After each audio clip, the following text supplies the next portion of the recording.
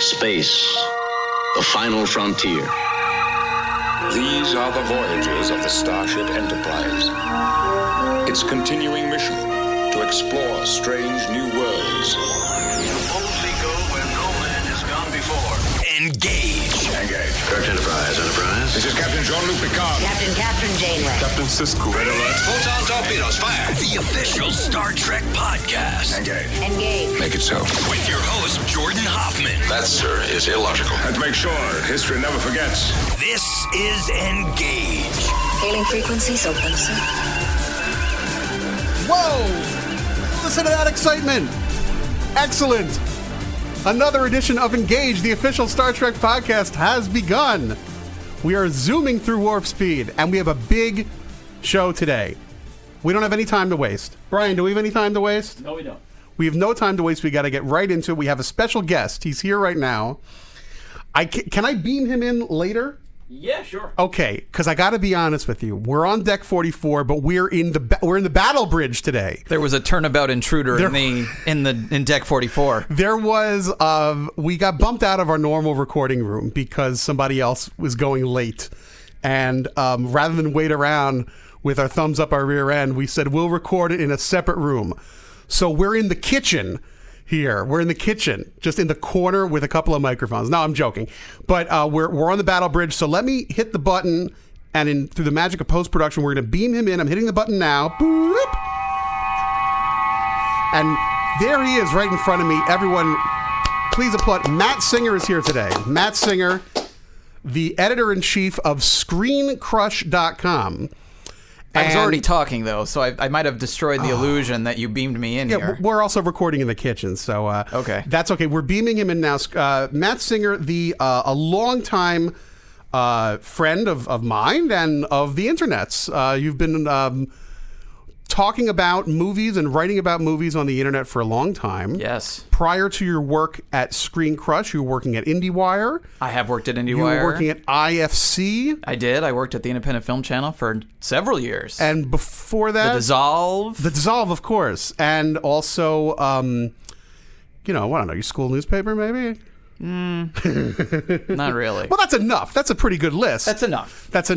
ScreenCrush, if you don't know, is your number one destination for movie news with and correct me if I'm wrong, with a populist / geek bent, but not exclusive. I think that's well said, yes. I would say that your primary interest, and this is as you in life, are things for dorks, Spider-Man, the X-Men. I am one, Star Wars, Star Trek. But what you know, as they say. But also when the Toronto Film Festival is happening, all these snooty pants movies from Poland are coming out, you're watching those too. Absolutely. Excellent. Good. Well, wanted to have a movie maven on today because we are mere hours away from the first screenings of Star Trek Beyond. I have spoken to one person who's seen it. Wow. Have you talked to a person who's seen it? Now I'm talking to you who's talked to one person. So Okay. by proxy, I suppose I have. But this is the first. Yeah. No, I'm not going to say what this person said, but you know the guy. I do. You know him better Is it than I you? do. Are you talking about yourself in the third person? I'm seeing it in 2 days. Oh. The first screenings are happening, and then next week it's out, and then everybody's going to see it. So if I hear loud weeping in the on the wind in 2 days, I'll know what it is. Yes. You will have seen Star Trek Beyond. I'm seeing Star Trek Beyond in 2 days, and I'm incapable of disliking a Star Trek movie. The worst Star Trek movie still is. I've only seen the worst Star Trek movie I've still seen 8 times. So. And which one is that? I'm not getting into that right now. This is a long story. Okay, fair enough. Let's put it this way. Star Trek Beyond can only go up. Okay. It can only go up. So fair enough. But, okay, so the new movie's coming out imminently. This episode is not about that. This episode is, we're going to kick it back old school and talk about the first Star Trek movie. But before I do, I want to do a quick bit of This Week in Trek. And I wanted to run it by Matt Singer. Matt, you're into video games. You know what the cool kids are up to. Have you heard about this Pokemon Go? I have heard about it, yes. Have you played it? I have not played it, no. Oh, why not? I figured you would have. I have a 6-month-old daughter at home. She I got a 6-month-old. I'm playing it. Oh, Brian. Because it's the episode The Game from Next Generation. All of society is addicted to a video game. I have been thinking about what the sort of allegory here is. I was thinking kind of WALL-E. There seems like a WALL-E thing where because you get up and move. You get up and move. I know Pokemon. that's the one issue with the right. The That's metaphor. why moms are not upset about Pokemon Go. They go, well, at least he's getting outside. At least he's out of the house. But it's basically The Game from TNG. So how did that one end? Leffler's Laws. I don't remember. It works out in the end, I think. Okay, so we shouldn't be worried about the imminent collapse of society. No, but you got to work hard to make it happen. So you got to fight. You got to fight. All right. The other thing I wanted to bring up, I don't know if you saw this. I'm holding in my hand. What is that? This is a copy of Friday's Wall Street Journal. What is a newspaper? I'm unfamiliar with this device in your hand. Well, it's funny you say that. Archaic I don't technology. normally read. I do like to read the print newspaper. I would say on an average week, I used to subscribe to the New York Times, and then I stopped because I would look at the end of the week and I would just see dead forests in the corner. I would just think of all that paper. But I usually buy a print newspaper about twice or 3 times a week. Usually the New York Times, sometimes the Daily News, never the New York Post.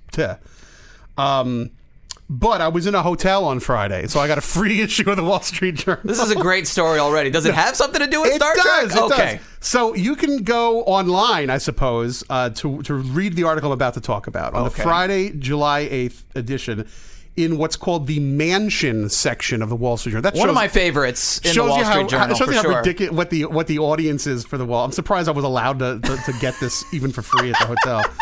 So in the Mansion section, which I can't believe that's a daily thing. That's got to be a once in a blue moon thing.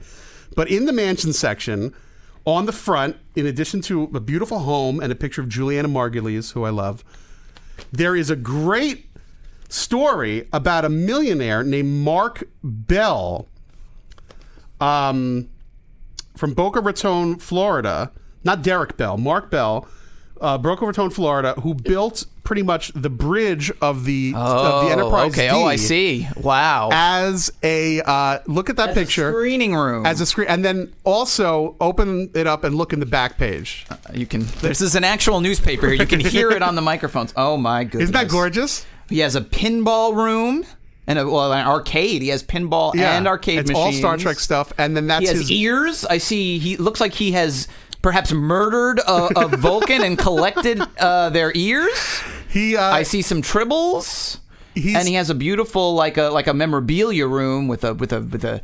It looks like a Star Trek themed rug. Right. He's chairs. He's a major collector, but this screening room looks fantastic. It's gorgeous. It is gorgeous. It really is amazing. And he looks like a nice guy. He's there with his wife. She's a little younger than he is, which doesn't surprise me. But he's extremely wealthy, and he lives in Boca Raton, Florida. I don't know Florida too well, but I'm going to be in Miami in January. You should have him on the podcast. Well, this is why do you think I'm talking about this? No, I don't want to have him on the podcast. I want to have me at his house. So I'm going to be in Miami in January. You're inviting yourself over to his house. No, I would never do anything that gauche. What I'm hoping is that somebody listening knows somebody who knows somebody that works for... I think the odds are pretty good. If a guy Mark Bell Capital. He built the Star Trek Enterprise bridge in his house, I think there's a decent chance he might be listening to the official Star Trek podcast. I would like to think so. So Mark Bell of Mark Bell Capital, a very great guy. Look at him. You look in his eyes, and you can see he's a fine human being. Oh, you can see he's a great great philanthropist and a great industrialist. You can say bicyclist. He's just a raconteur. You hang out with him and you just enjoy the company. I don't know how far Boca Raton is from Miami. I'm assuming it's like New Jersey. Everything's close. So what I'm hoping is that when I'm down there in Miami in January, you want to take a tour. I would love to go hang out with Mark. So if somebody knows him... I think that would be very cool for you. My one concern for Mark would be that if he invites you over, it may be like an Ocean's 11 style heist. You might try to pilfer some of this memorabilia that I'm looking at, those dismembered Vulcan ears. I would worry about them. I'd make sure they were locked up before you arrived because I know you. It's pretty cool. So, no, I don't feel the need to own Star Trek memorabilia because you know what? That's a Pandora's box. When you open that door, I do have a lot of Star Trek stuff in my home. I've seen the pictures. Yeah, you've been to my home, haven't you? No. You really haven't? No. Oh my God. This sounds weird. These things just kind of fall into my lap, or I get them at conventions very inexpensively. I go to the junk box and I'll buy like the goofy action figures that nobody wants. So I have like Worf in cowboy regalia from Fistful of Datas, excuse me. And I'll have like the Dr. McCoy from Encounter at Farpoint. You know, kind of the weird ones that are out of box, just like in a tub, and they cost $1. But I have a lot of that. Enough that it causes some friction with my wife. But nevertheless, but, you know, so this all leads back to one thing. Star Trek, the original series, ended in 1969. And then things kind of disappeared. Except for reruns, except for the animated series, which you'd think would be enough. But then in 1979, the new A New Day. What was it? The Human Adventure had just begun. And Star Trek the Motion Picture was released in cinemas. And I think most people who follow movies don't really think that Star Trek the Motion Picture is a good film. No. People tend to dislike it. And you and I... They make fun of it. They do. They make fun of it. And I mean, I used to make fun of it. Really? Yeah, when I was younger. Oh, you called it the motionless picture. I mean, I don't know if I was that witty about it, but I felt that way, sure. I think that you would say that was the conventional wisdom, or right. the widely held belief. Right. But now you and I are advocates, strong advocates. Yes. I love Star Trek the Motion Picture. I have grown to, I don't know if I would say love, but I've grown to really, really like it and admire it. Yeah. Let's bring it back a little bit. I want to talk about you and your geek cred, so to speak. And I want to know where you are on the Star Trek spectrum. I know that your geek cred is impeccable. You worked at a comic book. You are a comic book guy. You're the slender version of comic book guy. Okay. You know, there's two iterations of comic book guy. Most of them tend to be on the hefty side, as I am. I was going to say, we fill both of the types in this room. Most tend to be sort of the common, the chromosomes cut in one way, and the sort of the what was it called? What's the thing when the dominant gene or whatever it is? There's dominant and recessive. There you go. The dominant gene of comic book guy is to be a little on the large side, kind of loud, opinionated, oftentimes Hoffman-esque, olfactory challenged. But then there's the slender comic book guy, which is the recessive comic book guy, and that is you. Embrace yourself. Embrace who you are. No, yes, I have worked in comic book stores. How long did you work in a comic book store? Off and on for like 5 years. I was a manager at one point, assistant manager. Did you have to fire guys like me? I never fired anyone, no. Did you yell at somebody and say, stop? I definitely had to, not yell, but people slacking off or not doing what I'd asked them. Sure. What about the cliche of the guy working behind the counter who's looking down his nose at a noob or a girl who doesn't know what's going on and yelling? Did you ever have to deal with that kind of employee? Like, stop being a jerk, and if the guy wants to buy Archie, let him buy Archie? I think I encountered that attitude much more when I worked in a video store years later, and the video store clerks were very snooty about, people being like, do you have any films by Jean-Luc Godard? And they'd be like... it's Godard, get out of my sight, that kind of thing. So, okay, all right. The comic book store I worked at, I'm sure we had a little of that, but we were a pretty tolerant, inclusive group. I got to say, in terms of maybe because that's such a cliche, all the comic book stores in New York have the greatest. They're pretty good employees. We live in Midtown Comics is the nicest. If you're a noob and you go to Midtown Comics, which is a mini chain in New York. There's 3 of them. The Biggie's in Times Square. And the other Biggie is right near Grand Central. If you go in there and you're like, all my friends are into comics. I don't know. I've seen the X-Men, one of them. What do I do? They have an answer. Like, they'll help you out. They won't be like, well, you have to understand the multiverse and whatnot. They'll help you out. Well, so that should be exciting. This is something you're passionate about. If someone comes in curious, you want to give them something good so that they see what you see in it. Well, I always felt anyway. That's how I feel about Engage, the official Star Trek podcast. Look at that. What a segue. So we have people maybe out there that there might be a young person, 14, 15 years old, their first interaction with Star Trek isn't going to be the 2009 movie. It's going to be this movie. Yeah. Star Trek Beyond. They'll be like, oh, I heard about Star Trek. I'm going to see Star Trek Beyond, the third film. Chris Pine, handsome fella, Captain Kirk. I know there's this other thing. There's this other movie. Should I watch Star Trek the Motion Picture? And conventional wisdom, as you say, will be like, no, skip straight to Wrath of Khan. Sure. And frankly, you could do that. Yes. Much like you could watch Star Wars Episode 4, 5, 1, 2, 3, and then 6.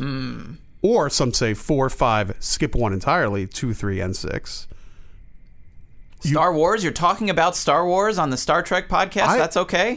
That's totally kosher. I'm that's surprised totally that's allowed. like the franchise that No, daren't speak its name. You're allowed to speak about it, but only X amount of times per month, and then after that, I go over. Okay, so. you have a quota. You have a quota that you can't break. No.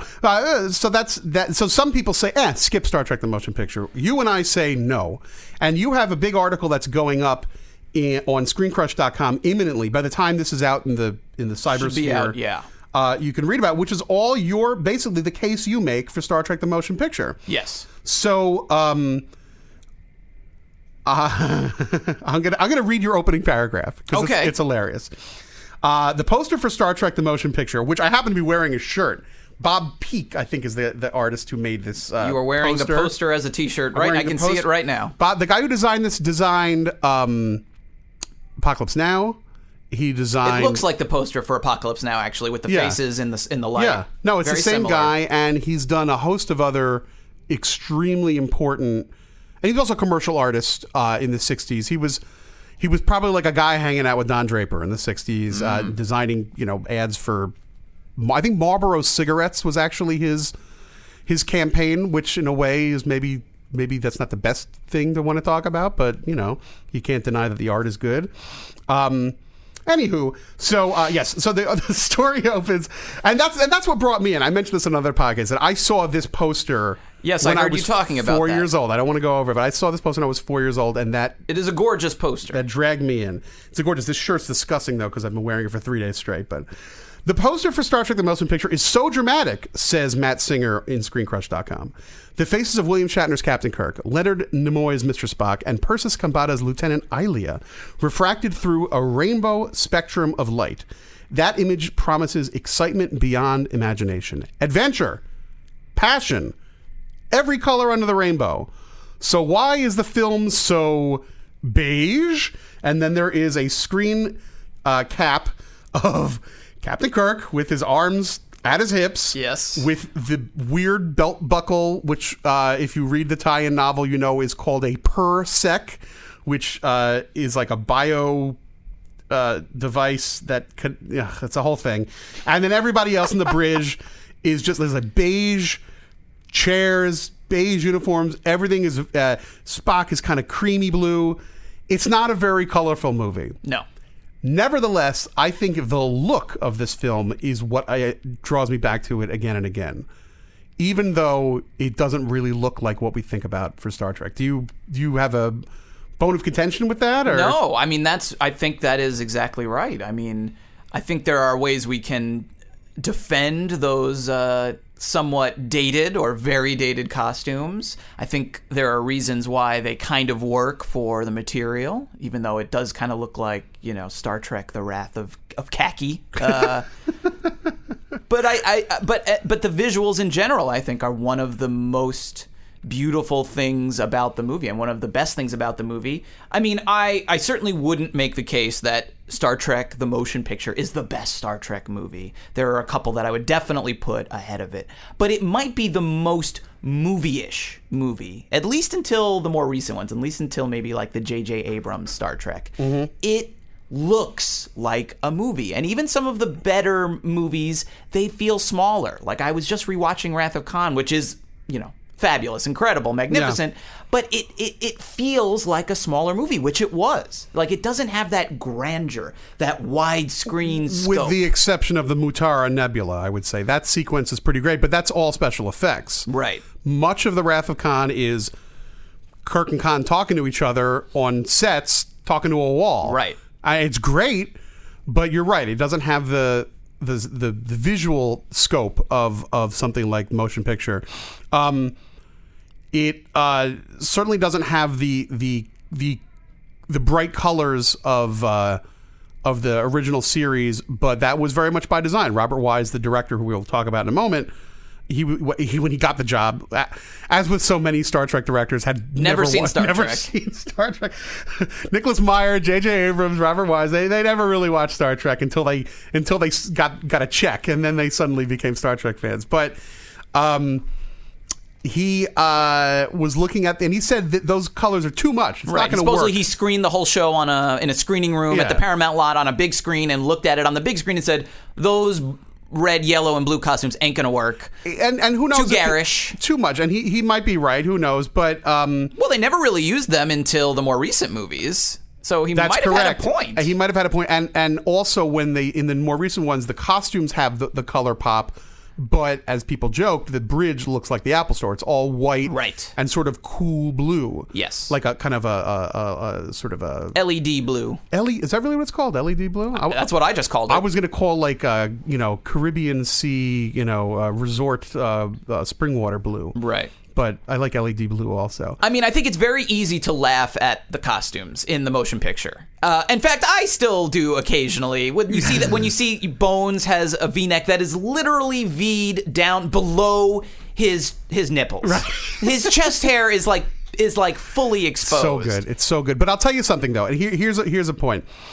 Original series is 60s Star Trek. Right. The movies, Wrath of Khan, Search for Spock, Voyage Home, the classic movies are 80s Star Trek. Yes, I see where you're going with this. Next Generation is 90s Star Trek. The only visual representation of 70s Star Trek, right, and I don't, unless you count the animated series, which I'm not going to go that far, is this. This is a very 70s very 70s movie in its themes. Yes. And also in its look, it really is. The other thing about the costumes is it's the only time you'll see Spock again from certain angles. Spock's uniform when he comes back from Vulcan, yes, after he's said, "I will not do the Kolinar rituals," and he's got that crazy looking hair and whatnot. When he comes back, he's in a gown, he's in a cloak, which is amazing, and then he goes and he gets his uniform back on. Right, it's different from his show uniform. But from certain angles, it looks very, very similar. And from certain angles, his hair looks exactly the same. And although he is older, he's 10 years older, from certain angles, he looks a lot like the show. But it's shot with better lenses, better film stock, better lighting, and a wider frame. Frame. So there are moments where if you just kind of blink at it, it looks like the show, but the show never ended, essentially? A little bit, because his uniform is it's not the exact same shade of blue. Sure. But it's similar. It's more pastel. And he's got the bands around his wrist. There's the term for this. You don't know it? It's not the pips, because the pips are on, it's the band that tells you what his rank is. You're going to get so many emails about this, aren't you? I know. I've always said that I'm the fan who can never remember the name of things. That's what makes me me. But nevertheless, there are certain angles where it really does look like the show, and that's amazing, because it's the only, and doesn't work the same for Bones or Scotty or Kirk, but for him, it's pretty great. Well, I think there's something fitting about these 70s costumes. I don't think we want to spend too much more time on it, but the costumes from the old show are gorgeous, right? But maybe there is something slightly impractical about wandering alien planets in brightly colored yellow velour. Like, that might not be the best fashion choice for an away team. Those are advanced space age polymers that will protect you from microbes and I just think that when I look at Star Trek: The Motion Picture, while yes, some of those V-necks or some of the belt buckles without a belt, I know they serve a purpose supposedly in the story, but the fact that they're wearing belt buckles with no belts just always looks so kind of silly to me. But just the idea that they don't really seem to care too much about the colors and this and that, it's like that doesn't seem like something Starfleet should be worried too much about. Right? No, they're very pragmatic, and they're pragmatic. They're worried about the betterment of society and of all these sort of intellectual pursuits, which is very Gene Roddenberry, and there's a lot of Gene Roddenberry in this story. It's sort of it's absolutely the most Gene Roddenberry of the movies, and there is, and we can get into a little bit about the behind the scenes of how the movie was created. There are a lot of similarities between the motion picture and the somewhat beleaguered first season first season and a half of The Next Generation, because they both have their roots in Star Trek Phase 2, which was the Star Trek show that never happened, that has Roddenberry's fingerprints on him a lot, that a lot of people don't like. You know, some people can't handle the full rod, is what it is. When you get to speak. When you get the full rod, you get a very... It is a lot. Yeah. It is a lot. Roddenberry is like... But again, that's what part of what I like about this movie. Roddenberry is like cooking with rosemary. Like a little bit goes a long way, and you're going to taste it in every bite. Right. And if you don't like rosemary, you're not going to like the soup. And if you don't like Roddenberry's... This is like eating a handful of rosemary. It really is. If you don't like... Roddenberry, he's a little bit corny. He's so pure. Very sincere. Very earnest. sincere. Which is funny, because if you learn about the guy was a human being. He was not a saint, but he... Probably because his personal life was a little bit of a disaster area, he was able to project this perfection into his arts. And when you get the full rod, you get a very dorky Star Trek. Right. I do gravitate toward his stuff, you know, and there's something wonderful. You know, I think the most Roddenberry character in all of Star Trek is probably Wesley Crusher. You know, That's and interesting. some people can't handle. Well, Right. his middle name is Wesley Roddenberry, and some people hate Wesley Crusher and that rainbow sweater. Right. I cannot tell a lie. You know, I was the right age for Next Generation when it started. You projected a lot onto Wesley Crusher, is what you're saying. It never dawned on me that Wesley wasn't cool until years later. That says so much about you. I was stunned. I was stunned to learn, because I thought he was great. And this guy is so cool. Oh my God. It never dawned on me. He's the coolest. He saved the day. You know, he was the Mozart. He was the Mozart of the galaxy in terms of isolinear chips and various other things.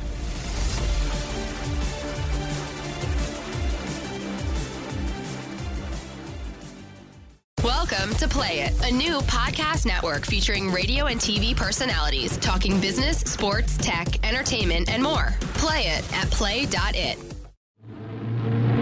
Welcome back to Engage. The official Star Trek podcast. With your host, Jordan Hoffman. You are, after all, irrational. Now, I want to talk a little bit about our friend Robert Wise, who was... the movie was already on its way. The production story, and this has been documented in a million different places, 1975, Roddenberry's called into Paramount. They're thinking about bringing Star Trek back as a motion picture. They pitch one movie called... what's it? The God Thing? Well, there's The God Thing. Is it The God Thing? The God Thing sounds kind of like the full rod, to be honest with you. The God Thing is yes. No, what's the other one called? The Planet of the Titans. Planet of the Titans. Thank you, Planet of the Titans. Which the guys who wrote Don't Look Now, the Nicholas Roeg film with the dwarf with the hatchet and Julie Christie and Donald Sutherland. Thank you. They wrote Planet of the Titans, which was a kind of a spin on Who Mourns for Adonais, and also The Chase, the later episode, which was that the seeds of mankind came from ourselves. From Captain Kirk. All right, so Captain Kirk goes back in time and gives fire to cavemen. Right. It sounds amazing. It would have been directed by Philip Kaufman, who later did the Invasion of the Body Snatchers with Leonard Nimoy. So he got his Nimoy fix in there. Let me tell you something. If you think Star Trek the Motion Picture is alienating and cold and distant and weird and inaccessible, Planet of the Titans would have made that look like The Voyage Home. It would have been crazy. It would have been amazing. Then there was a project called The God Thing, which is not that dissimilar from the motion picture. Yeah. And there are some similarities with Star Trek V, although Roddenberry never liked that. The basic premise is a being is coming toward Earth, causing destruction along the way. Claims to be God. The Enterprise has to stop it. And then it turns out, I may get this wrong, it's not really God. But spoiler alert for a movie that was never made. Yes, it is a super being from a parallel dimension. Hate when that happens. That had somehow incepted the concepts of God on that exist in our timeline come from it and vice versa, or something like that. And supposedly that draft of this film or whatever was then transmuted into the pilot of Phase 2, which never happened, which was never then happened. transmuted yet again into the script for the motion picture. But what's funny about this, and it brings us back to today, then another key thing happened. Star Wars happened. Right. And every bean counter in Hollywood. Close Encounters of the Third Kind. Right. Yes. And they said, holy Sci-fi crap, is back. Sci-fi is big. It's big business. It's big business. These guys with cigars in restaurants going, where's our space bucks? Right. And they said, why don't we get our space bucks from Star Trek, which we have the rights to anyhow. They're sitting around.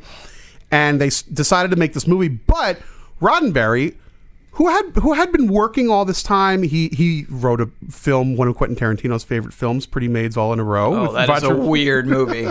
And he did some TV pilots, the Questor tapes, which is similar. Roddenberry loved to, if he liked an idea, he used it again and again. The Questor tapes is not that dissimilar from motion picture in that it's about a mechanical being searching for its creator. Right. And then he did Genesis 2, which was sort of like a person from, it's kind of like Idiocracy but serious. Guy from our time gets sent into the future, wakes up in the future. And then Genesis 2 was going to be a series. They did the pilot. He had commissioned other scripts. Some of those scripts were then reused for Phase 2 later down the line.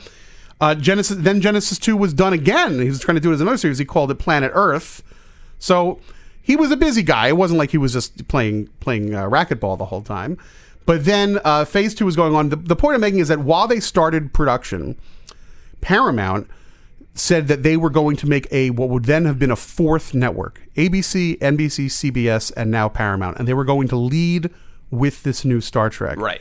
Which is funny because it's not all that dissimilar from... Well, not dissimilar from Voyager when UPN led with Voyager and where we are right now. Yeah. I mean, a fourth network in 1979 was lunacy. There wasn't a fourth network till Fox in 1990, blah, blah, blah, blah, whenever that was. Or late 80s, but sure.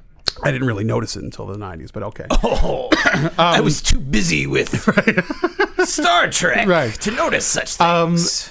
It was insanity, and now you have a major network, CBS, which we have to speak nicely about because we're in their building, that is going to start a new streaming platform, and they're leading with Star Trek, which is great. But it's funny because history repeats itself. You want to launch something new, why not launch it with the most costly, unwieldy property that usually makes great entertainment but brings destruction to the financial entities that back it? Desilu Studios nearly losing their shirt over Star Trek back in the 60s.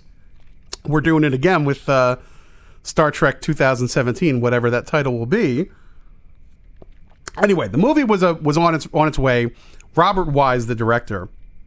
People may not realize just how important of a figure in film history Robert Wise is. Matt Singer, as the editor-in-chief of ScreenCrush, movie maven that you are. Has anyone called you a movie maven before? Not without meaning it insultingly.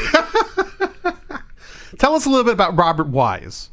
Well, he was a director for decades by the time. I mean, Star Trek the Motion Picture was towards the end of his filmmaking career. He famously worked with Orson Welles. He was the editor of Citizen Kane. He worked on Magnificent Ambersons and, supposedly was involved in the theatrical cut of that, where the butchery of that film, depending on who you listen to. I think he did the right thing. I think Orson Welles needed to be kept in check. That's what I say. Orson Welles, who, by the way, did the voiceover for the Star Trek. Star Trek the Motion Picture. I never thought about that. William Shatner is Captain Kirk. Oh, I love that theatrical. That there's two trailers for Star Trek the Motion Picture, both of which are brilliant. But the teaser is so spooky. It's so 70s. It's got that silent running Saturn III vibe. It's spooky stuff. And it's Orson Welles. And he actually says, a Robert Wise film. And that's his old employee. Yep. He was, if he was on a good day, he's probably very proud of his associate Robert. If he was drunk on Paul Masson wine and in one of his angry moods, he was probably so bitter and so angry that he had to do that. He might have been. Because he hated doing voiceover to the end of his career. But yeah, I mean, Robert Wise was he was a great studio director, and he worked in every kind of genre. He made sci-fi movies. He made horror movies. Well, I want to musicals. Horror, The Haunting. The Haunting, which is a masterpiece. Really is one of the greatest horror films ever made. So scary, and you don't see anything. It's all in your spooky. Head. Musicals. My Fair Lady. Sound of Music. And 50% of West Side Story. 50% of West Side Story. Co-directed West Side. These are the three biggest musicals you can think of. Sci-fi, 2 movies. One of the most important American sci-fi movies of the 1950s, The Day the Earth Stood Still. Right. The guy directed Gort and Spock. Holy cow. I'm assuming that most people have seen The Day the Earth Stood Still. And one that is another extremely 70s movie, which you and I were talking about before, called The Andromeda Strain. The Andromeda Strain, based on a Michael Crichton novel, might be his first novel. I think it was. Huge success.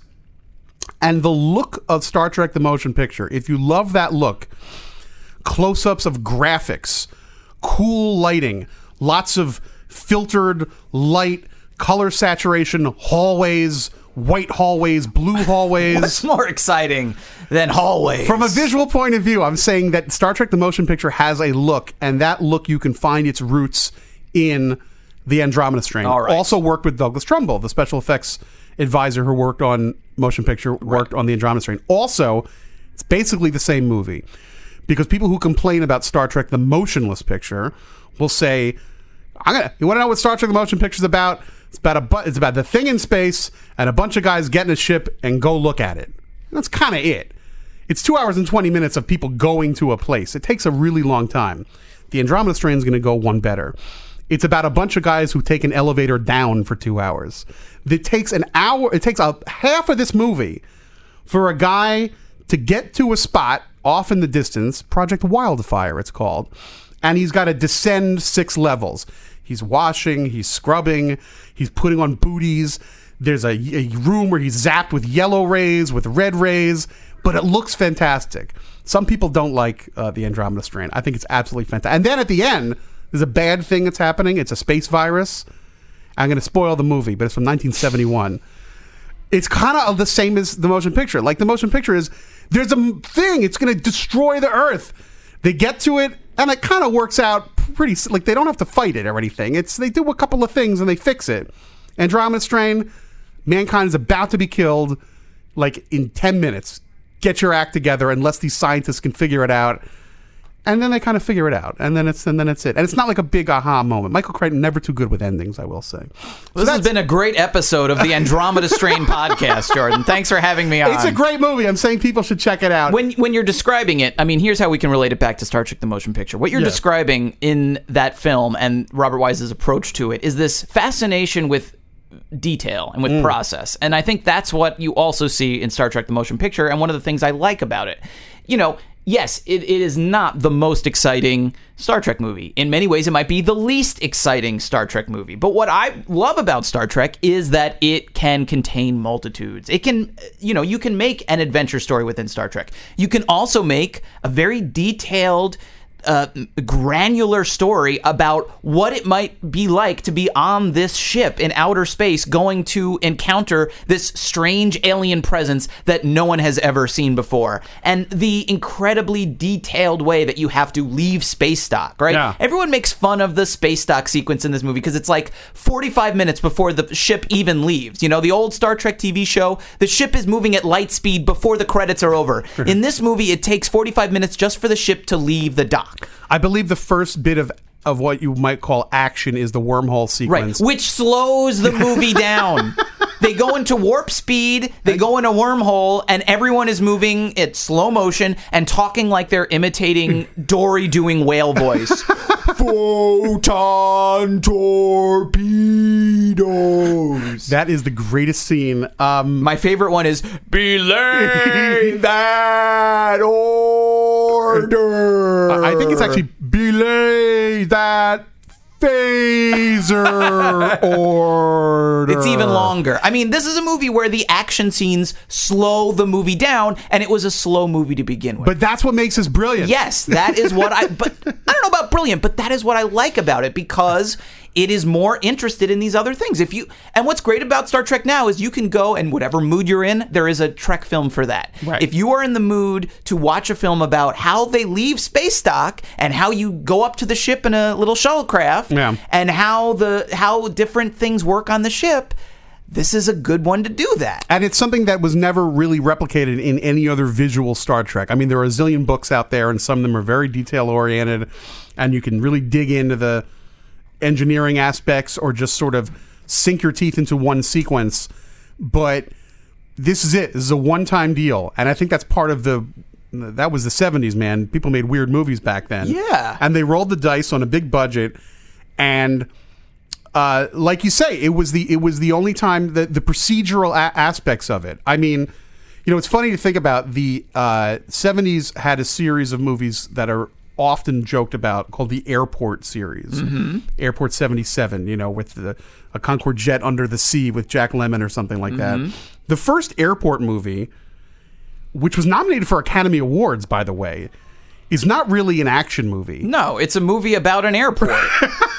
And in classic Hollywood fashion, it was very popular, and so they made dumb sequels out of it. They took a relatively serious movie. I mean, it has like, explosions and things like that. Yeah. But it is mostly about the running of an airport on a particularly exciting day. Right. But it's still about bureaucracy and middle management. It is kind of like Star Trek: The Motion Picture. It kind of is, but not beautiful. It's kind of an ugly movie. But then the sequels all were about, they were disaster films. They really were the original disaster films. Right. And I think that this was a time when, for whatever reason, just like focusing on what the first half hour of Star Trek: The Motion Picture, really nothing happens. They're going up to a thing, and then what would it be like? You get in the band back together, you meet every member of the crew, and I could understand people not being into that, but I think that a certain type of person is going to really. I completely understand it, and like I said, I used to make fun of it, think it was slow and boring, and I absolutely can understand anyone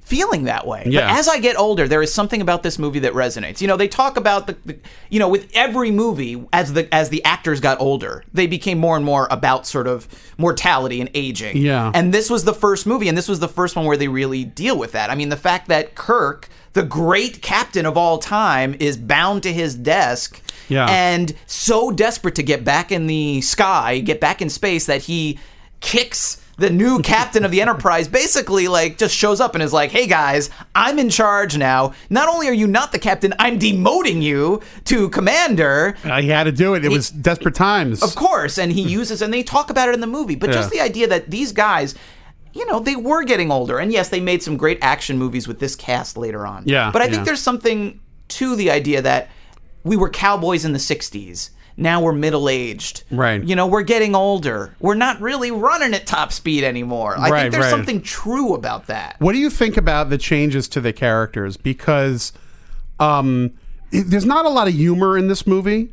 There's a lot of humor in all of original series and in the other films. Yeah. This one, there's one or two moments of levity when Kirk begs Spock to take a seat. He's like, damn it, will you sit down? Right. And there's like one or two other little moments like that.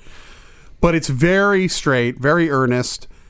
And Kirk is a little, like, if this is the first thing if you've never watched Star Trek, and then you watch Star Trek: The Motion Picture, that's the first thing you ever see, you're going to be like, boy, this guy Captain Kirk, kind of a jerk. Yep. Kind of joyless. Yep. Spock, not like, why do people like this guy? He's real, so remote, so emotionless. Yeah, more so than in any other episode. I mean, the whole shtick of Spock earlier was that he's got the war within him between his Vulcan side, his human side, and in this film, there definitely is an arc of, at the end, after he mind melds with V'ger, he's practically like in a sort of a euphoric state. He's not really smiling, but he has this gleam in his eye. He looks dazed. And he ultimately, after Star Trek: The Motion Picture, knows that he's got to embrace his human side. He's lucky to have that. But in most of the movie, like, there's a bit that I think in the series would have gone a lot better, which is when Bones is sort of needling Spock a little bit, and there should have been a reaction shot. Well, I'm not going to say should have. There could have been a reaction shot of Spock kind of raising his eyebrow or kind of sighing a little bit. Deflating the tension. Deflating the tension. And in this version, it's just boom, complete stone face, Right. and not for a laugh. Here's why I like all the stuff you're saying. Yeah. Because this movie is set 10 years after the TV show. We're getting a ton of these movies nowadays. You know, I call them legacy sequels because we take this popular thing that we loved from 10, 20 years ago, we bring it back, we restore it, we put in some new characters, but we bring back all the old cast to sort of anoint them, to give them our approval, and to send them off. I mean, in a way, the Abrams Star Trek was that, in the way that had Leonard Nimoy on hand to pass off the franchise. Sort to of a weird example, but you're talking about movies like Independence Day Resurgence. Star Wars, The Force Awakens. I hope I'm not affecting your quota of Star Wars mentions. There's a bunch of them. It's a Jurassic World. Yep. It's a very popular thing now. And a lot of times the characters that do return, they are older, but they try so hard to recapture what we love about the old characters. Right. Yeah. And what I like about this is, even though we haven't seen that time, it really feels like these characters have grown and evolved since we last saw them, right? Yeah. Like Captain Kirk is a different guy. He's not the guy from the TV show. Yeah. And in a way, it's kind of sad because he desperately wants to be that guy. Yeah. And that's what getting old is. Being older is like looking back at your life and saying, I miss the guy I was when I was 25. And hopefully, if you like this movie, at the end, you kind of go, well, no, but it's okay to be this age. You embrace it, right? And I think that's what Spock's arc is so interesting about. And why I love that is that character actually evolves. And I think one of the problems with it is that, spoiler alert for a movie that I guarantee everyone listening has heard, like, he dies in the next movie. And I feel like, and then he resets in a way. Yeah. Like the evolution of the character is stunted by the next movie, which is great, which I love. But I feel like the stuff that this movie did to the character is wiped away so quickly that it doesn't even register. That's a good point. Like, you know, at the end of Motion Picture... You would know this better than I do. Is this the first time he calls Kirk Jim? No, absolutely it's not. Okay. No. Because when he says it in this movie, there's like a tenderness to it that is surprising to me. It's the first time that, with the exception of the end of Amok Time, when he calls him Jim then, when he's thrilled that he didn't kill him. Okay. Maybe because he didn't want to go to jail. But, but he's thrilled that he didn't kill him, and he's just beaming, and he's smiling, and he's practically embraces him, and then he goes, oh, excuse me. Right. But it's one of the few times where he talks about their friendship. You know, you're talking about the scene where he's in the bio bed. Yes. Yeah. I think it's the only time where he definitely talks about their friendship before, but in a sort of a very clinical Aspergian way. He's like, our friendship is important. You know, right. Human connection is good for the crew right. and for the working of the ship. It's the first time he's like, you know, I need to be your friend for me. You know, that, you know, it's not for any logical purpose other than our love. This simple feeling. Yeah, this simple feeling. Yeah. It's a very powerful scene, actually. It's heavy stuff. Certainly very 70s. It's very, you know, hang out in an est group and bang a drum and you know, that sort of thing. It's pretty great. But really is. I mean, he really does have this transformation in the movie. I mean, you see, because he's become so logical, so Vulcan with the Kolinar and all that, and that he through this logical he doesn't even get a haircut. But that through that encounter with V'ger, yes, he sort of has this evolution. And I really wonder if he had not died in Wrath of Khan, how the character would have continued to evolve after that. Would he have become? Would he have become so? I don't want to say anti-Vulcan, but would he have embraced emotions so much that he would have been more like Cybok? That's it's an interesting thought experiment, but it's one of the things where I feel like it's something that's held against the movie that's not the movie's fault. Like, I feel like the stuff with Spock in this movie is good, and if it wasn't for it being immediately undone by the next movie, people might feel differently about it. Shatner's performance is so great in this because he's ready to kick ass from the first frame. He exits a shuttle. He's so angry. And there's this, I gotta say, very sexy woman behind him who's giving him eyes. You gotta watch that scene again. There's a woman, she's got like short hair, and she's looking him up and down, and we don't what were they schmoozing beforehand? We don't know. She doesn't have a name. She's a very alluring woman in the shuttle with him. And he's, like you say, total jerk to Decker. Well, no, he's not a jerk. He's just very He's there's no warmth. He's all business. I mean, yeah. in a way, he mirrors Spock. He's gotten colder over the years too. And he's wrong, and he admits that he's wrong in a great moment, maybe one of my favorite moments of the film, when he screws up a few times. In fact, Decker has to belay that phaser order, right? And there's something else that he does that's wrong, and Decker saves the day. Decker saves the day, and he gives some commentary on something, and Kirk gives him a look, and Decker's like, as executive officer, it is my job to point out options. Basically, it's his job to be the ombudsman, to kind of just shove ideas in his face.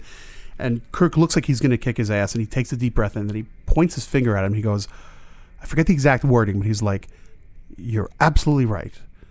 And I just can't tell. You can watch it 3 times in a row. I just can't tell if Kirk is admitting he's wrong or he's like giving him the kill him with kindness respect. It's such a nuanced performance that I don't know. Or Shatner forgot his line for a second and took a longer pause than he meant to? No, okay. I trust the Shat. He's better than that.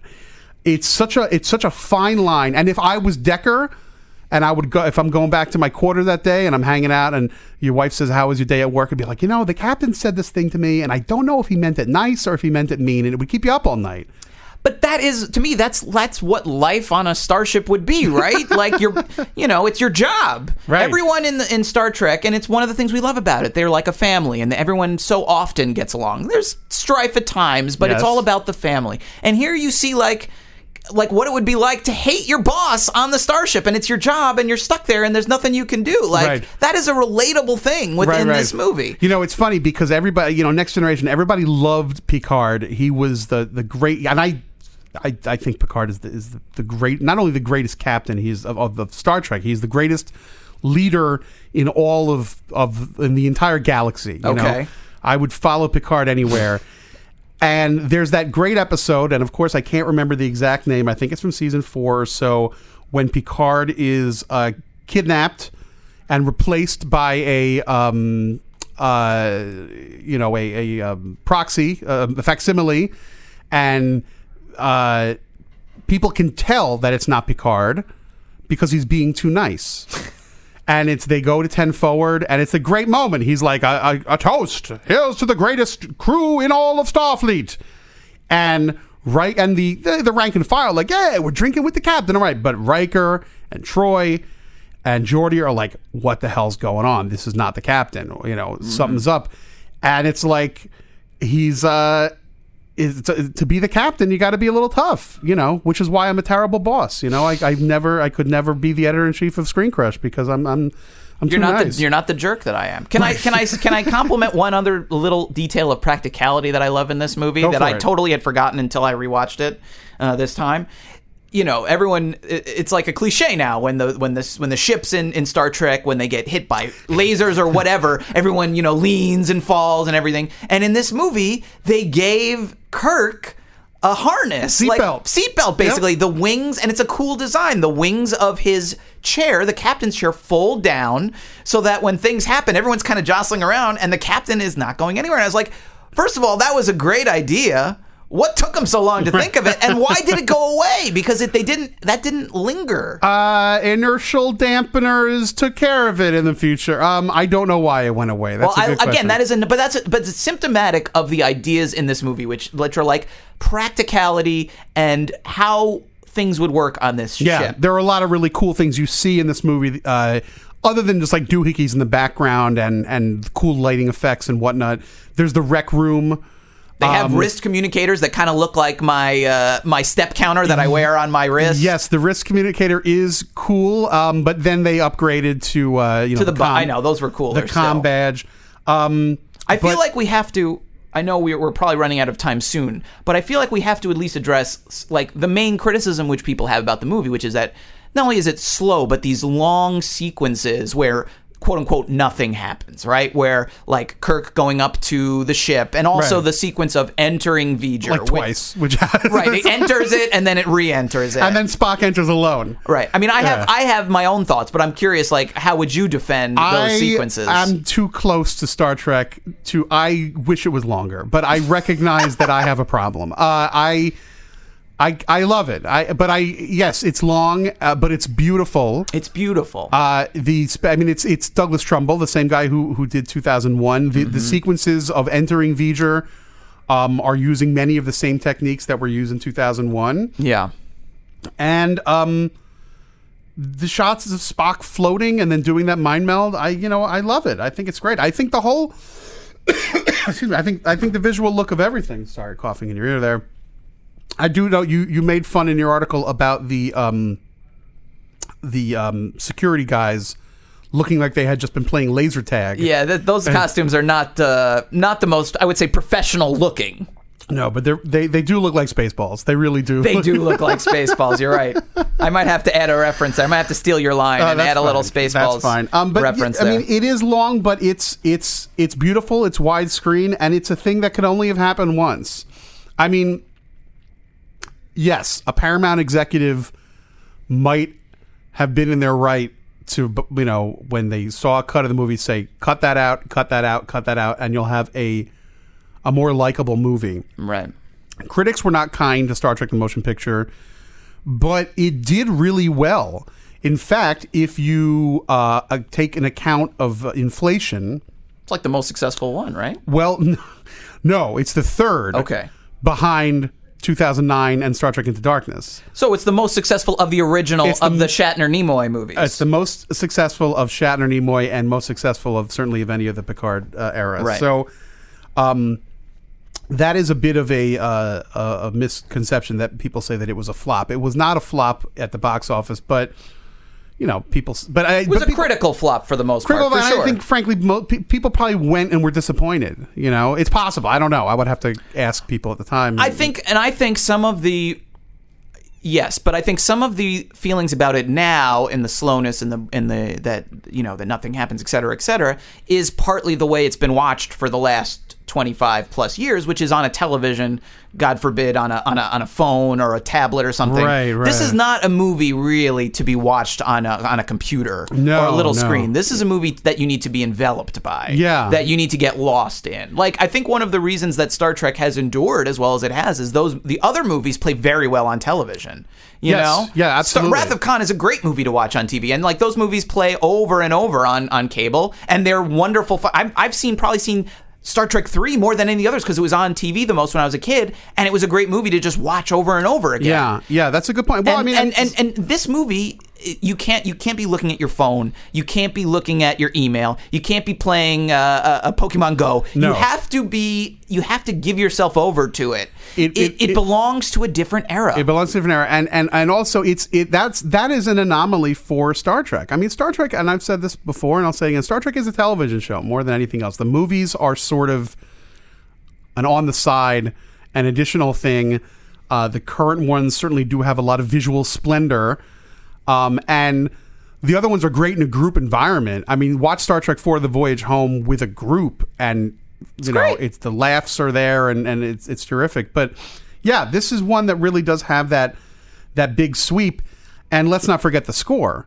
Oh, the score! How can we go so long about this movie and not mention the score? Because we're fools. We're dopes. We're dopes, and the sound effects, those twangs of the photons are beautiful. But the score, Jerry Goldsmith's score, which so greatly incorporated the original in little moments. That I kind of forgot about it sometimes. And I watched it again recently. I'm like, oh, yeah, there is that little moment of the original series score in there. But the Star Trek the Motion Picture score, of course, became the Next Generation score. Right. If you probably were to poll people, if you were to go in the street and say to somebody, sing me the theme to Star Trek, what would they sing? They might. Well, I mean, the original theme from the TV show is very memorable, and I could sing it for you if you wanted me to. I'm not asking you. I said a man in the street. But I think you're right. I think, to me, if you go even further and say, like, what's the best music the franchise ever produced, this has to be up there on the list. If it's not in the top one, it's in the top three for sure. Oh, for certain, yeah. And it has this amazing majesty to it and optimism. Like, there's something very Star Trek to me about the music. It feels like this sort of hopeful adventure summed up in a musical theme. And not just that, the notorious, and we've touched on it a few times, the space dock sequence. There's no dialogue. Right, it's a showcase. It's a for showcase, the music. and it's a uninterrupted piece of music for X amount of minutes, which you'd never see in a movie ever. Right. Really, even in like big Hollywood Roadshow era, in the era of Lawrence of Arabia, you would have an overture and an entr'acte, as it was called, but you wouldn't have 6 minutes or whatever of just pure music to visuals. Right. I mean, other than like a movie like Disney's Fantasia or something like that. And that wasn't original score. Right. I mean, that was stinkers like Tchaikovsky, not Jerry Goldsmith. Chris Pine had an interesting comment recently. Someone asked him about more cerebral Star Trek in movies. And I thought, he said that basically he doesn't think that it would work anymore. And I thought he might be right. And I think that but I also think that that's kind of okay. Like, I'm not trying to judge the new movies. I enjoy the new movies a lot. Yeah. But I think there is something special about the fact that there was a time when we got a cerebral Star Trek movie that was huge and epic and expensive and weird and strange and off-putting. Yeah, Pine is probably right, and that's a shame. I mean, there are art films out there, but they're done on a very small budget, or they're anomalies. Or they have Brad Pitt producing them, like Tree of Life. But this is not. But this is not just about Star Trek. I mean, he's talking about Hollywood in general. No, he's absolutely right. Yeah, he's talking about blockbusters, and that's what these new Trek movies are. And I think for what they do, at least the first one, I wasn't a huge fan of the last one, and I'm excited about the new one. The first one was a very good example of that sort of movie making. But I just think that it's great. Again, I think I've said this already. It's just like, I like that Star Trek is so malleable, and that it contains multitudes, the infinite diversity, the infinite combinations, right? You get, there literally is a Star Trek movie for whatever mood you're in, and sometimes I feel like feeling bummed out about the fact that I'm getting old and pondering the nature of intelligence and emotion in the universe. And you want to watch, you pop in your Blu-ray of the motion picture, dim the lights, crank up the speakers. Well, talk about the malleability. That's what this new show is, I think, is going to be in the Brian Fuller's new show.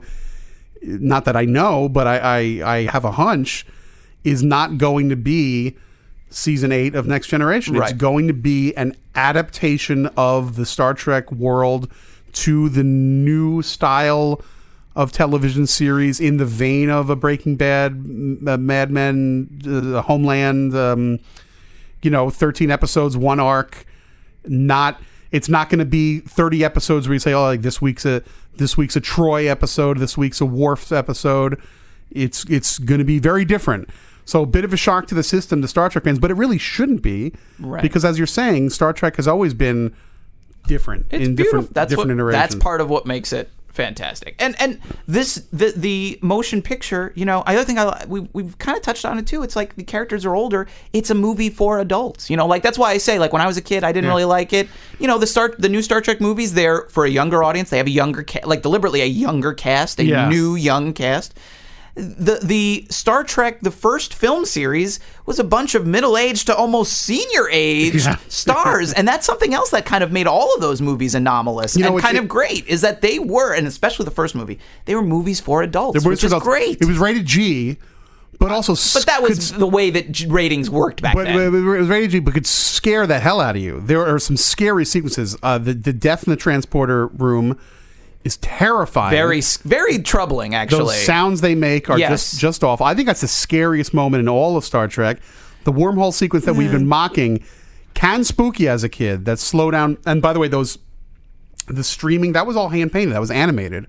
That was not a computer generated effect. It looks great. It's just the fact that they're moving in slow motion. It's like a parody of the movie within the movie. Right, but it's still spooky. And then even just some of the images of the 3 times entering the V'ger cloud, it's spooky stuff, for a little kid, Right. Well, there's an amazing shot. There's not a lot of shots of the actual Enterprise inside V'ger. I think that might have had to do with how long it took to make the effects. They were very behind schedule. But there's one shot where tiny little Enterprise, right? The Enterprise is like a speck in this giant cloud, and you've spent 35 minutes establishing how big the Enterprise is when Kirk and Scotty go up in their tiny little space shuttle up to it. Yeah. So the fact that now that giant ship is dwarfed by this, it really kind of conveys the scope of this danger. All right, so we're going to close with this thought experiment. Let's pretend that Star Trek didn't exist except for 1979, Star Trek the Motion Picture shows up, which you would have to tweak the story a little bit because the return of Spock on the bridge wouldn't mean much. Right. But with a couple of tweaks in this parallel universe, you could make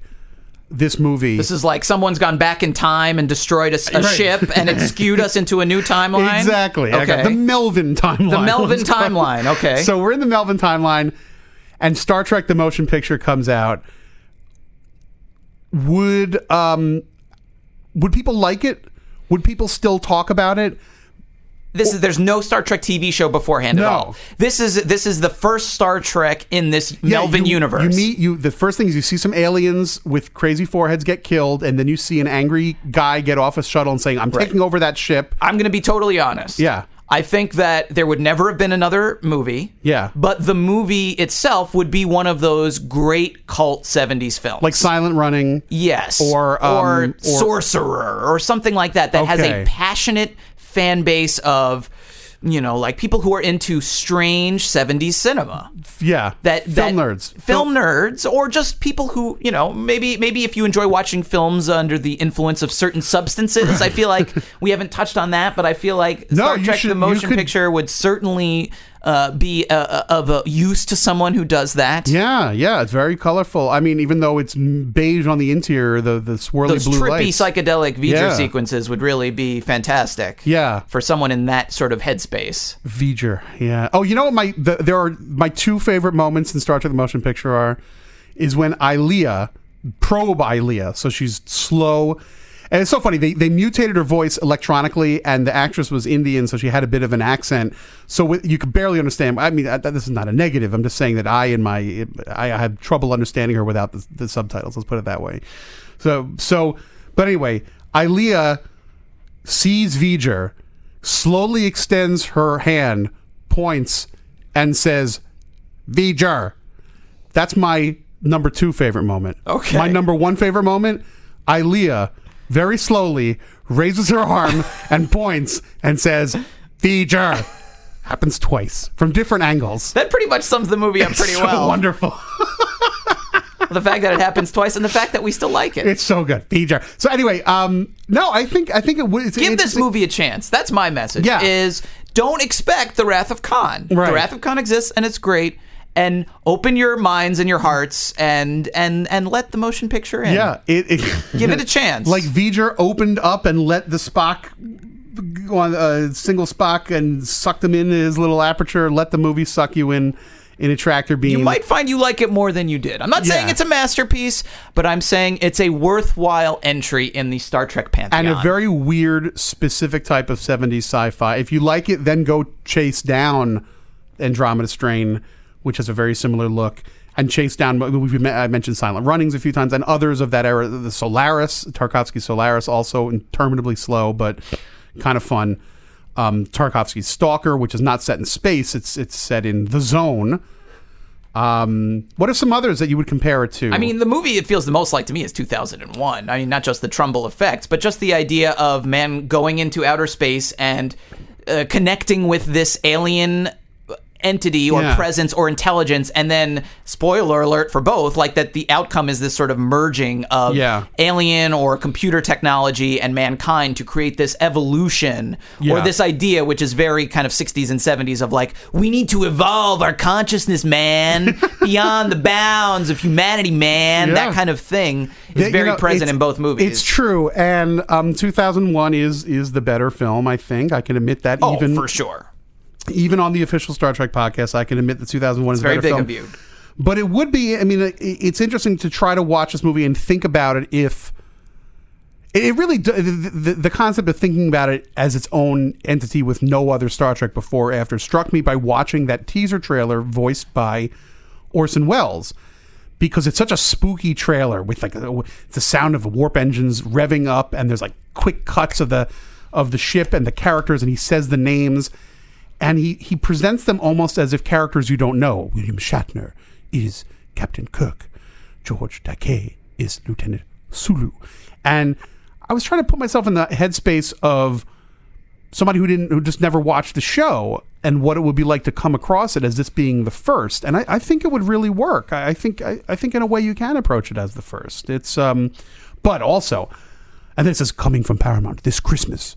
Imagine if you were a Star Trek fan and you'd been in a drought for a decade, And you had the animated series, which was good. I like the animated series, but that's the animated series. I liked it too as a kid. And you've been reading the books, but you hadn't seen it. Let's say, there was no internet back then. And unless you were tapped into Star Trek newsletters and, were really going to conventions, you might have had no idea that Star Trek, the motion picture, was coming out. And you'd seen Star Wars and, you'd seen Close Encounters and you'd been like, but my old favorite show, Star Trek, is still on reruns. And then you go to see a movie in early 1979. You go to see, I don't know, Any Which Way But Loose, the Clint Eastwood monkey movie or whatever else was coming out in 1979. You go to see Kramer versus Kramer or whatever it is, and the trailers are there, and you're sitting down, you're getting your popcorn, you're getting your Milk Duds. Maybe you're pouring your Milk Duds in your popcorn like I like to do sometimes. And then you hear Orson Welles' voice, and you hear... No! It starts with the Paramount logo, and then the Paramount logo becomes like a wormhole. And then it goes... Damn wormholes. And then They're you everywhere. see like a light on what looks like the deflector dish. You're like, is that a deflector dish of the Enterprise? What's going on here? And then you hear William Shatner is Captain Kirk. What, you would have soiled yourself. You would have soiled yourself in the theater. I would hope I wouldn't go that far. I would have Maybe soiled you would myself. have. Don't speak for me when it comes to soiling myself. Imagine please. if you were... I mean, there probably are... I want to hear from listeners out there that didn't really know there was a movie coming out. I would love to hear what the reaction, for fans to that who were there. teaser trailer, right? yeah. What was because my experience in that line would be, sorry to mention Star Wars again, but like the Phantom Menace trailer when that first appeared, people lost their minds. But you knew it was coming. You knew it was coming. Yeah. That's true. But you went to see Meet Joe Black, right? But I'd be you knew it was curious. coming. Was there? But I'm curious. Was there that much excitement around the trailer? Oh, you see what yeah. I'm saying? Was that as much of a phenomenon? It's a very good... I would love to... Yes, please leave a note on the Engage, the official Star Trek podcast Facebook page with your memories. I'd love to read people's memories of seeing the first movie too, whether they liked it or hated it, how their opinions have changed over time. Because certainly mine has. Like I said, this is a movie that I like more every time I see it. Let's leave it on that then, with some fan engagement. Tweet at us. Use the EngagePod hashtag. You can tweet Matt Singer at Matt Singer. Yep. You should be reading ScreenCrush every day. Check it for your movie news. And Matt is the editor-in-chief. He's also the principal critic. He does fun videos. I guess I could bring up some of the videos you do. Well, people can just go to our YouTube channel and check them out. Okay. YouTube.com, /ScreenCrush. I was going to say some of the things you're notorious for in video. Oh, like when I eat horrible things, you mean? We don't need to get into that now. Okay. Let people discover that, Right. much as the crew of the Enterprise discovered what was within V'ger. There are many layers to me, much like there are many layers to V'ger. And layers, and ScreenCrush, like the Enterprise, has a great crew. Great, it's not just it's not just Singer in the captain's seat. That's right. He's got his Although own... my captain seat does have the wings that fold down in case there's turbulence. Right. He's got his own Scotty and Uhura and Bones. So tweet at us, leave us a message, contact us in all those places. And if you like the show, leave a go to iTunes and say nice things in a review. If you don't like the show, don't do anything. But if you like it, leave a review on iTunes. I want to say thanks again to Matt Singer for coming by. My pleasure. The one thing you didn't say was the article that inspired us to have this conversation will be up at ScreenCrush, It's on ScreenCrush. too. By the time you're hearing this, it's on ScreenCrush, probably right front and center. We talked about a lot of it, but there's other stuff we didn't mention, and there's some pictures and videos. It's really... It's complementary to our conversation. It's what inspired... I knew that Matt was doing it, and I'm like, you know what? That's a great thing to talk about before the madness of Star Trek Beyond is let's go back and look at the first movie before we look at... it's probably the last movie for a long time. You think so? I do. And that's not a bad thing. But I think that Star Trek Beyond is the last... It's a trilogy. It's a trilogy. I think the Kelvin timeline will be 3 movies. I'm not a fortune teller. I don't know this for sure. And then... Well, at least we'll have the Melvin timeline down the line to carry forward. Right. So 14. It'll be 14 movies, and then eventually it'll come back to movies. I mean, much like eventually it came back to TV. It's in the... Or, the next... It'll be like Pokemon Go. It'll be on alternate reality. Who knows what the next thing will be? It'll be like the Feelies. Maybe the next Star Trek you will experience through a belt buckle that has no belt attached to it that you wear on your torso. Belt buckle if we're lucky. All right, well, listen, thanks again, and we'll see you next week.